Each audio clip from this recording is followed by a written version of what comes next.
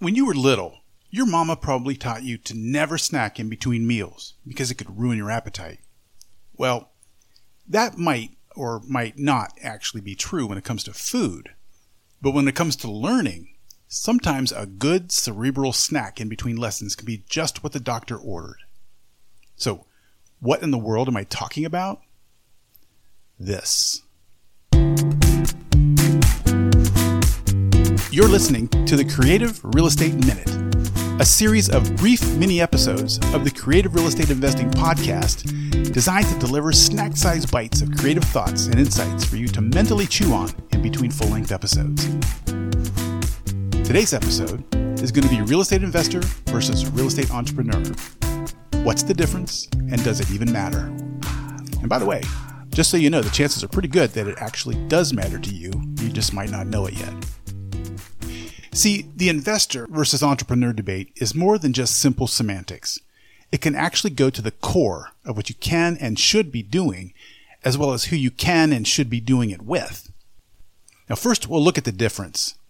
Now, by definition, a real estate investor is someone who invests their own cash and credit resources into a property on the expectation of getting a return on their investment. And a real estate entrepreneur, by contrast, invests other people's cash and credit resources into situations involving a property on the expectation of receiving a profit for their efforts. Now, to break it down a little further, a real estate investor looks for the right property to buy, while a real estate entrepreneur looks for the right seller to buy a property from. In other words, they each work in different mediums. Real estate investors deal in buildings. Real estate entrepreneurs deal in transactions. One works with brick and mortar, the other with pen and paper. Now, this is an important distinction to understand because by far the biggest mistake that I see real estate entrepreneurs making is that they look for the kind of properties they want and then they try to figure out how to motivate the sellers enough into accepting an offer to sell it at a really low, below wholesale price or on long wholesale creative terms. And it just doesn't work like that. At least not very often anyways. Now, some people I know are both real estate investors and real estate entrepreneurs. So if they come across the right property, they buy it.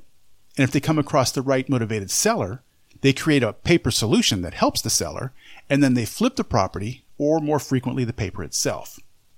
But the majority of other players in the real estate business identify as either one or the other. So here are some brief thoughts and considerations for each.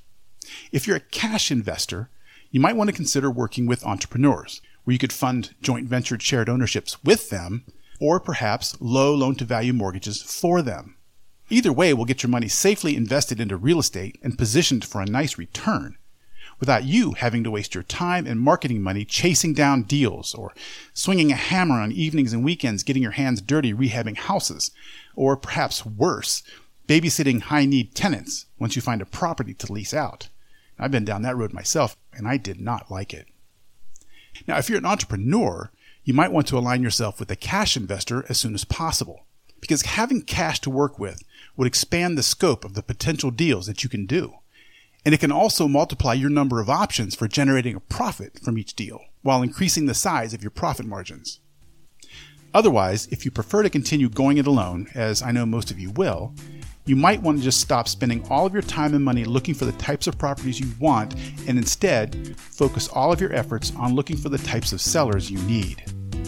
Because most of the properties you want don't come with a seller who's willing or able to work with you creatively, but virtually every seller who's motivated enough to work with you creatively has a property that you can find some way to generate a profit from.